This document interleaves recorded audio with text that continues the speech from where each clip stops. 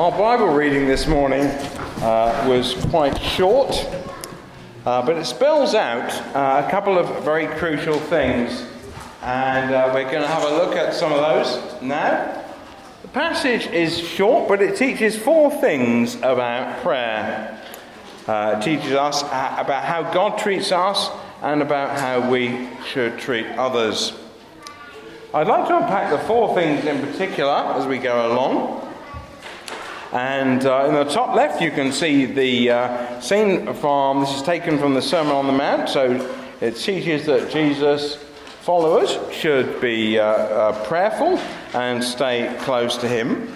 In the top right there's somebody who's, you can see being really earnest and labouring away in prayer, because prayer should be serious and persistent. We need to show God that we mean business with him. In the bottom left we see that God answers prayer, not always in the ways that we want at the time, but he knows best. And in the bottom right we see that when we pray, God wants us to pray with faith and expectancy, like a child asking his loving father for something good and trusting that he's going to get not a snake, but not a stone but bread, not a snake but chocolate, and so on. Prayer is for followers of Jesus. So let's have a look at the picture here. What it does, it shows some people walking up a hill, Jesus and a bunch of his followers, because that's what was going on at when Jesus said these words.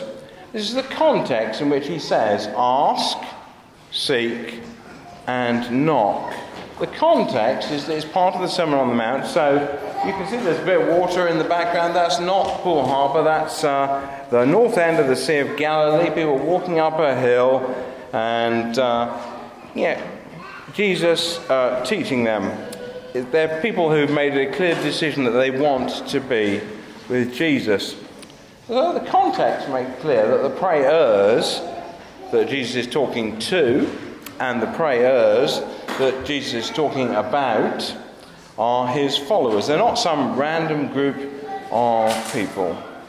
It's natural if we want God to respond like a loving father with the generosity and grace that he does, then our relationship with him is important.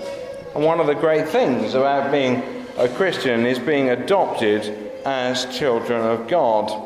In the words of the baptism service, we've given Oliver's parents and godparents a very important task to teach Oliver to know God in public worship and also in private prayer. So think of that song we were singing just now about carrying some of those things to God in prayer.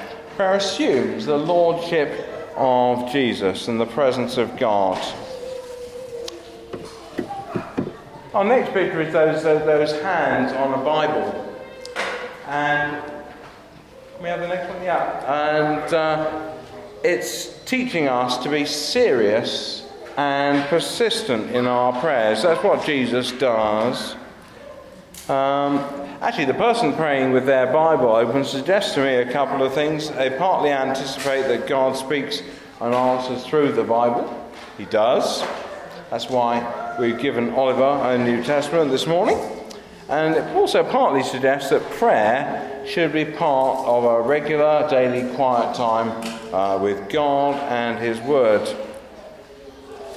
But I want to return to what Jesus actually said. Ask, seek, and knock.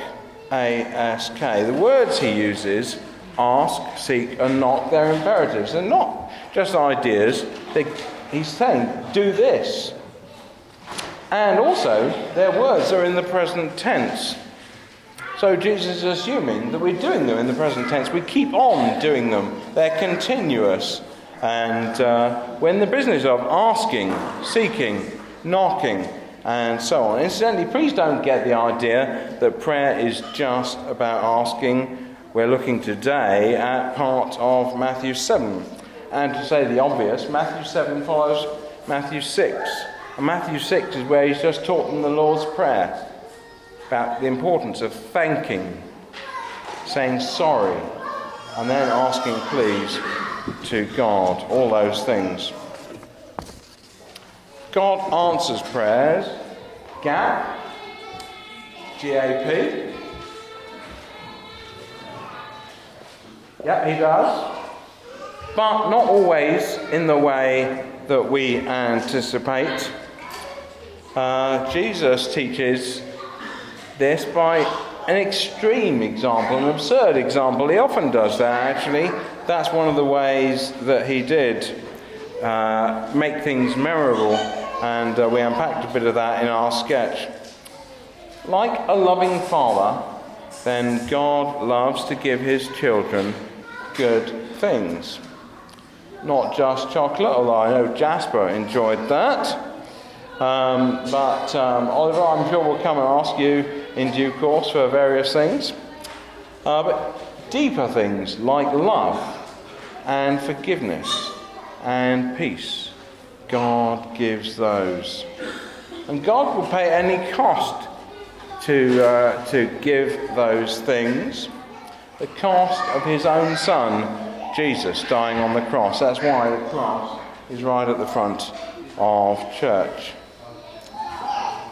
We read and we saw that God answers prayer, but not always in the way that we anticipate. He's sovereign, we're not. And he knows what's best.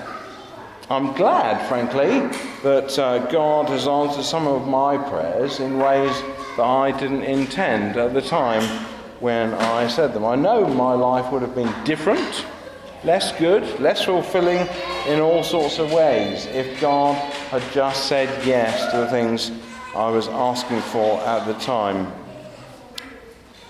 In prayers, Jesus teaches us to submit to God. That might actually ring bells from the baptism service. When we ask the question, do you submit to Jesus? Lord, I submit to Christ. Submission, very important. Jesus taught it in the Lord's Prayer, your will be done, and so on. And he lived it. Even the night before he died in the Garden of Gethsemane, that's what he says. He says, your will be done. May things be done your way, not mine. The next picture shows that child asking their dad for good things. This is the fourth thing that we should learn from prayer. Prayer involves a childlike faith and expectancy. Think of Jasper's wholehearted enthusiasm as he asked his dad for food. Dad, I'm hungry. Give me something to eat. Well, prayer is not just a case of getting what we want. There's a promise that ultimately things are going to turn out for good. And Aidan was absolutely right as he reminded us that actually things were going all wrong the first time, and it was only the second time that things were right. God is a loving Father, and he loves to give us good things. As I said earlier, that involves his love, his forgiveness, his peace, and so much more. I want to end with this picture, and it just reminds us again, I'm ending with this because Jesus ends with this. It's about how God treats us and how we should treat others. Our last verse, verse 12 of that passage, is sometimes called the Golden Rule. Long before Jesus, people used to teach this in its negative form, from Greeks and Romans to those much further afield, like Confucius in China in about 500 BC. He said this: what you do not want done to you, do not do to others. Various legal systems have been built on principles like that. But Jesus was the first person to turn this around and turn it into a positive thing. Do to others what you would have them do to you. This goes way beyond legal systems, way beyond laws, to hearts and minds, and so much more. Jesus is teaching, like Father, like child. And with that in mind, let's pray.